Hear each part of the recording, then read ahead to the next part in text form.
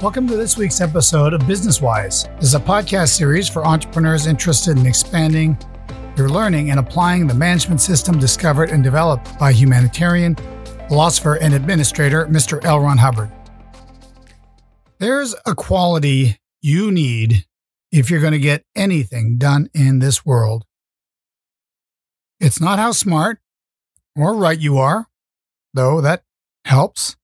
It's little to do with your charm or your good looks, though those things might not harm anything either. It is an X factor you must acquire, or as Mr. Hubbard refers to it more accurately, an X quality.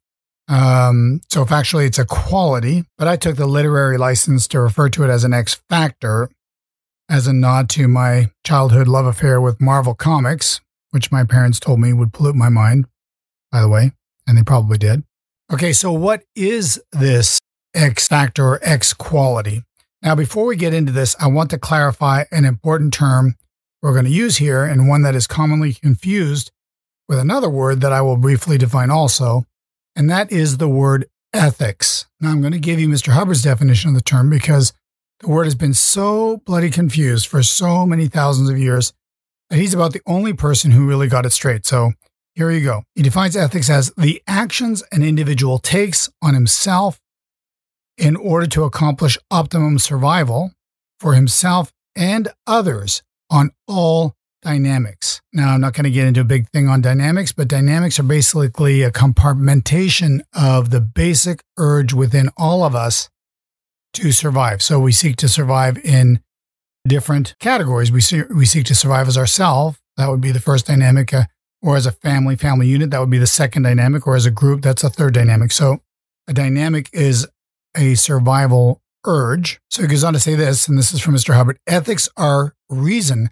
consisting of rationality toward the highest level of survival for the individual, the future race, the group, and mankind, and the other dynamics taken collectively. It is a personal thing. This is still Mr. Hubbard, right? It is a personal thing. When one is ethical or, quote, has its ethics in, it is by his own determinism and is done by himself. The word comes from the Greek ethos, which means character. Isn't that a beautiful thing? Ethics comes from the word character. Okay, this is a definition based on the works from Mr. Hubbard, mostly coming from his book, Science of Survival, and the book he wrote in 1968, introducing the subject of ethics. So that's ethics. But when you talk to the average person and mention the word ethics, they get an entirely different picture. They see the man in blue, or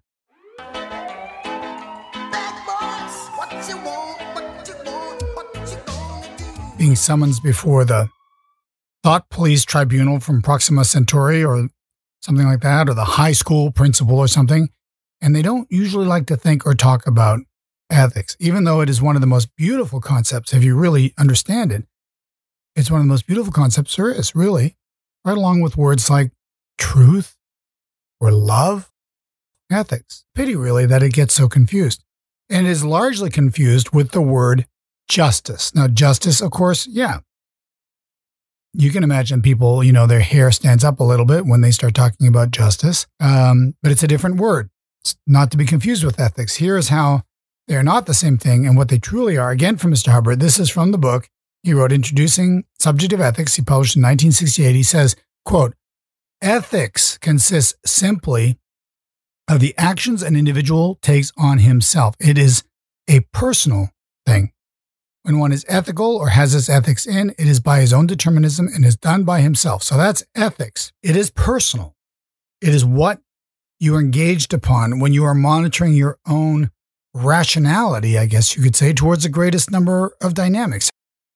How do you survive best amongst the dynamics so that everybody is winning? That is ethics. Now, he goes on to say this. This is the definition of justice. Justice, Mr. Hubbard's definition, justice is the action taken on the individual by the group when he fails to take these actions on himself. L. Ron Hubbard. So now you get it. Ethics is personal. That's what you'd use to monitor yourself. Justice is what the group says. Hey, you know what? Your concept of ethics is quite destructive to the rest of us. Therefore, we are going to take action with you so that these destructive actions cease. In other words, you're not being ethical. You're not putting in your own ethics. So therefore, we are going into this new subject or related subject, but this is called justice. This is the group now acting on the individual to protect the group because they won't keep their ethics in. You follow? So I think with that, you can really appreciate the beauty of this term ethics and the concepts that it represents. Okay, so why are we going over all this? Because I'm about to introduce the X quality you need to get anything done in this world. And not only that, we're going to break it down into its parts so that you can acquire it. And the X quality is ethics presence. Ethics presence. Okay, now, a very important quality and a very important factor. And I'm going to pull up an article here from Mr. Hubbard. It's called Ethics Presence, and the date it was written here, 4th of October, 1968. Around about the same time he published the book introducing the subject of ethics. Okay, so he starts the article out like this. He says, the reason an executive can get compliance is because he has ethics presence. If you haven't got it, you won't. See, so that's why I am stating here, if you don't have ethics presence, you're not going to get anything done because no one's going to do any of the things that you tell them to do. You will get people to comply and do things to the degree that you have ethics presence. So let's get into this. He says, when you issue orders, you are using power and force. Let's face it. When you issue an order, you're using power and force. Okay, I need you to get this done. Behind that order, there is a certain amount of power and a certain amount of force. I don't care who you are. Say, okay, I need the garage cleaned up by tomorrow. You say that to your teenage son or whatever, he will do it, provided you have ethics presence. If you don't have any ethics presence with him, dad told me to clean up the garage, but who cares? Right? He's not going to get it done. Same thing with an employee. Same thing with a teammate. You're on a soccer team or something like that. And you say, look, I need you to you're the captain of the team. Say, look, I need you to go and cover the whatever it is. I don't play soccer. So, usually whatever direction. And the guy either follows it or he doesn't, and he will follow it to the degree that you have ethics presence. You are using power and force in issuing a direction or an order. So he goes on to say this. If you're also right in what you get compliance with and your programs are clear, correct, and beneficial, boy, do you win. Okay. Rightness is a factor, okay? It's best to combine ethics presence with being right. And he goes on to explain this. He says, but it is not the rightness of a program that gets compliance. It is ethics presence. See, you can give people direction that may or may not be right, and they will follow it if you have ethics presence. It doesn't give you a license to issue bad direction, obviously. It's just a point that the compliance is not a factor of the rightness of the direction. Do you follow? You could be supremely right in what you're saying, have no ethics presence, and you will be utterly ignored. Okay? He says rightness does not get compliance because there are always counter intentions in the way. Haven't you noticed this? You give people perfectly good ideas and direction, and it just gets ignored or it doesn't get done. Why? Well, there's a lot of different aspects to it, but let's just sum it up. As Mr. Hubbard says here, there are always counterintentions in the way. That's just the way it is. We can do a whole podcast on where these counterintentions are coming from or why. We're not going to do that right now. We're just going to say a fact, which you've, I'm sure, observed. Counterintentions get in the way. You say, okay, here's a great direction, something for the team to get behind. A certain number of people are rolling their eyes. Others are bored. It's being ignored. Some people are sort of enthusiastic, but don't do anything. You're not going to get compliance because it's a great idea. You're going to get compliance because you have ethics presence. Okay. He says rightness does not get compliance because there are always counter intentions in the way. If you go on the assumption that one and all want things to go right, you're going to make a dog's breakfast out of it. There are only a few with a good forward look and who are relatively unaberrated. L. Ron Hubbard. In other words, they're not, to some degree, deranged.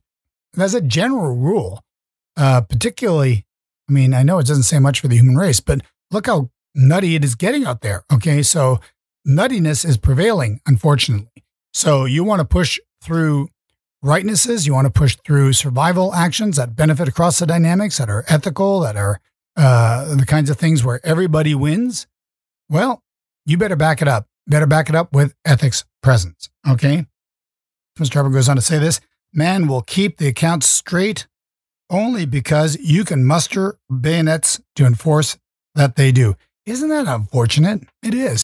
But, if you don't put some kind of disciplines in place, particularly talking about accounts here, I've found that particularly around money is one of those subjects where people just don't seem to be able to resist screwing it up in some way, either profiting from it or falsifying it in some way, or just being uncaring with regards to it and ignoring details and so forth. No, finance is one of those areas where you've got to be very alert, and you've got to be sure to have ethics present so that people will keep the records straight and they're not going to mess it up, and they're going to file your taxes appropriately and correctly and at the right time and this kind of thing. I'm not saying they're all crooks. I'm just saying that it's one of those areas where people just tend to have counterintentions that get in the way, and therefore finances tend to become a hash if you're not careful and if you're not alert. Have you not noticed this? Okay. So he goes on to say this: ethics presence is an X quality made up partly of symbology, partly of force, some quote, now we're supposed to, end quote, and endurance. So he's breaking ethics presence down, and it's very, very interesting. We're going to take this piece by piece. So he says, symbology. There is symbology in the business world, right? The cut of the suit, the quality of the shoes, the color of the tie. Even now, I'm sure it's not quite what it was when I first broke into the business world. We used to have a book called Dress for Success, and I don't remember, but something like the darker the suit, the more influential the guy, unless it was, what was it?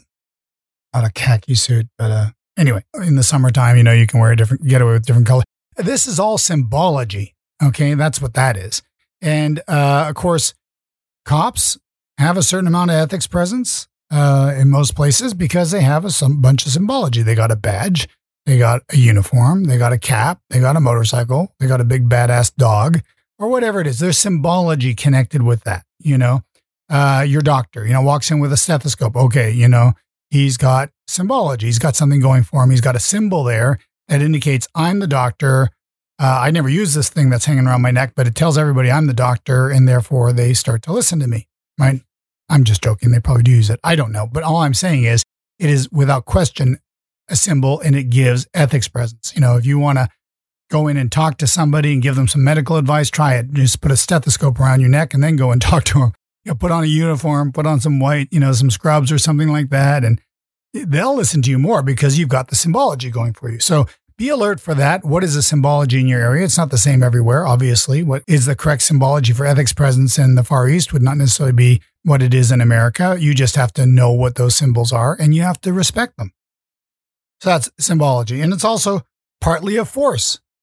Now, what is force? Force isn't, I just took a baseball bat to somebody. It's like, what we're talking about when we talk about force. Personalities that when they say something, you can feel something coming off of them. Use the force, Luke. That is force. That is intention. There's an intensity. You say, well, that guy's a very intense guy, or that's a very intense woman, and there's some sort of force that comes through when they say something. It's said with emphasis. It's said with, directly. There's no back off on the communication. And the guy goes, okay, I don't think he's kidding. He wants us to clean, the garage by dinner. I think Dad's he's had enough. I think he's starting to put a little force in that communication. It's not just a bored, why don't you guys go out there and clean the garage and earn yourself a few bucks? It's like, okay, guys, I've asked you 3 times. Go to the garage, clean it up. Better be done by dinner. If you're lucky, I'll pay you something. And it's like, okay, Dad's not kidding. Like, there is some force in that communication. Okay, so partly symbology, partly force, some quote, now we're supposed to use, end quote. Okay, well, he's the boss and he he signs the paychecks. Therefore, we are supposed to do what he says. You follow? It's a now we're supposed to. He is a police officer. He is turning on his flashing red light on his car. We're supposed to pull over. And that's what we're supposed to do. We're not supposed to speed up. We're not supposed to try and get away. And, we've got these now we're supposed to that sort of bind us as a culture. And, those kind of are elements in ethics presence as well, right? He's got the word captain in front of his name. He's Captain Smith. And when the captain says something, we're all supposed to listen. Okay? That's a now we're supposed to. And this last quality is one of my favorites, probably because whatever ethics presence we've been able to muster, from Wise East US, largely probably comes from this, and that is endurance. Like, we just keep going, and you find that people who just keep going and cannot be stopped, after a while, they get a healthy amount of respect. It's kind of like, wow, that guy is like, or that gal or that group, cannot be, it's unkillable.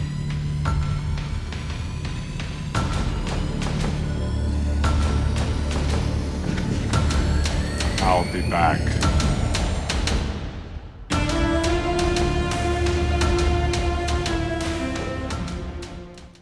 You can't slow him down. You can't stop him. Those who've been following the podcast have let it be known that I'm a hockey fan, and my team has a player. His name is Brendan Gallagher, and he's just one of the most persistent, or not very big guy, but he is respected. I watched him back off another guy. Guy was 6'6", and this guy is he will not be repressed. He dukes it out with far bigger bodies than his, and he's just heavily respected because, and he might get injured here and there, but he's right back in there, blood all over his face.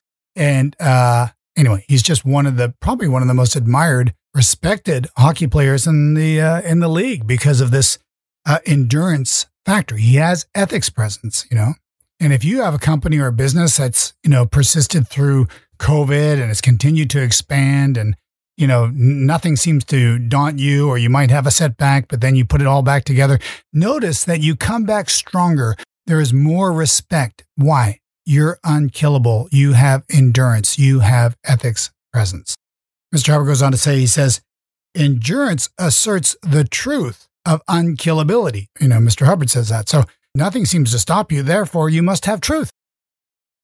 That's clearly established, and it gives you ethics presence. Okay, he goes on to say, as an executive, you get compliance because you have ethics presence and persistence and can get mad. Look if you aren't persistent, if you don't have endurance, if you issue direction, but you don't follow through, you will have no ethics presence. Okay, but if you have persistence and you're issuing direction and you're insistent upon it, and you have a potential to get mad, doesn't mean that you're mad all the time. Don't get that wrong. Okay. But if people know you can get mad, it helps. Okay. It's part of that force. It's part of that symbology. It's part of that now we're supposed to. We're either going to do it or he's going to get cross, and we don't like that. So let's go ahead and do this. Right? He says the way you continue to have ethics presence is to be maximally right in your actions, decisions, and dictates. Because if you're wrong, the other fellow gets wrapped around a pole for complying. And the pain of that starts to outweigh your own ethics presence. That's from Mr. Hubbard. So you better be right most of the time. It says maximally. Like, no one's going to be right all the time. But if you're consistently wrong and the direction you're giving people gets some bloody noses and losses and failure, then I'm sorry. I don't care how much ethics presence you have. You're not going to hold on to it, because you do have to be maximally right to continue or to maintain that ethics presence. So he goes on to say this. So when you issue orders, you are using force and power. You can, however, get in such a frame of mind you cease to use the softer arts as well. Against non-compliance, you add ferocity with the aim of continuing your calm line. This is something that is, I think, probably best learned with experience. I remember, didn't always have this particular attitude personally. And often I would have sort of savage communication cycles with people, and they would end badly and they would stay bad. And finally, somebody spotted that in me and took it up with me. And it was actually very, very valuable. I ended up learning a lot from that. Basically, she said, well, look, you just can't go around and leaving pockets of poison all over the country. You need to take each of these communications to a satisfactory result of some kind. And that's, I've learned a lot from that lesson, because he says you add ferocity with the aim of continuing your calm line. Like, don't do it with the, okay, I'm going to blast this guy and that's going to be it. We'll never talk again. And I don't care. The person can go to the dogs, can go to hell. No, always complete that with that aim of continuing the calm line. Mr. Roberts says wrath is effective, but used in moderation and only in moments of urgency. Don't make a habit of wrath, man. It's not going to work for you. It doesn't give you ethics presence, actually. I know a lot of guys who take to abuse that. I won't say a lot, but I have my share of people in my experience who abuse that. And after a while, it's just people just become inured to it. They become callous to it. The guy's always going to be pissed off. There's nothing we can do about that. So it doesn't give the person ethics presence at all. But the guy who's generally, everybody kind of loves the guy or loves the gal, and but she starts to look a little cross, or he starts to look a little cross, doesn't really have to say much, doesn't really have to be much. It's kind of like, no, let's back off. Let's be compliant. Let's do this, okay? She asked us to do it. We don't want to piss her off. We love it when she's in a good mood. We love it when she's humorous and joking around with us and showing us her affinity for us and so forth. So we're not gonna jeopardize that. We're gonna get this stuff done, right? He says, man has been invalidated to such an extent that he starts to do himself in. That's a secret of aberration. He denies himself and then mocks up, which means to create pictures to do himself in with. People, you've watched people, you invalidate them long enough, they start caving themselves in. Mr. Robert goes on to say, if you continue to invalidate and chop people, they will start to do themselves in even harder. So if you continue to use heavy ethics on someone, you play right into the hands of his bank. The bank is, of course, the accumulation of all the negative, painful experiences the person has had all the way down their own lifetime and track, right? He goes on to say this very interesting datum. He says, self-invalidation is merely the accumulation of invalidation by others. The point being that you better temper the lightning with sunshine occasionally. In his final sentence, he says here, without in any way softening your approach, you should know that real force is dependent upon ARC. And we've gone over that in earlier episodes, but affinity, reality, communication, these are the three components of understanding. So he's talking about understanding. He's talking about affinity. He's talking about ability to communicate. He's talking about reality or agreement. He says you should know that real force is dependent upon ARC, and the major threat is the interruption thereof. L. Ron Hubbard. That's the final sentence of the article. So you now have in this podcast, and if you read this article, which you should, if you have access to it, just read the article carefully. You have the component parts of ethics presence, and you can work on yourself. You can drill yourself on these different factors, review, what symbology you're using, review the force that you're using, review some of the now we're supposed to's, and of course the endurance part. You can acquire for yourself a tremendous amount of ethics presence when you know what makes up ethics presence. And with that, you will have people who will get things done for you. And you will start to have a lot more success. Even if you're having success now, you will discover you will have greater success if you work consciously on establishing greater and greater ethics presence. Okay, well, that's it for today. Hope we didn't go on too long, but I think it's a pretty important lesson that you find benefit in it, and it will help you to succeed from here on out. Okay, so that's it for this week. If you want to write us, we love hearing from you. Please do let us know any successes and wins that you're having. Write us at info@wiseeastus.org, or you can give us a like or leave us a comment. And we appreciate those too, because we just love hearing feedback from you on how we're doing. Okay, thanks for listening. We'll talk again next week.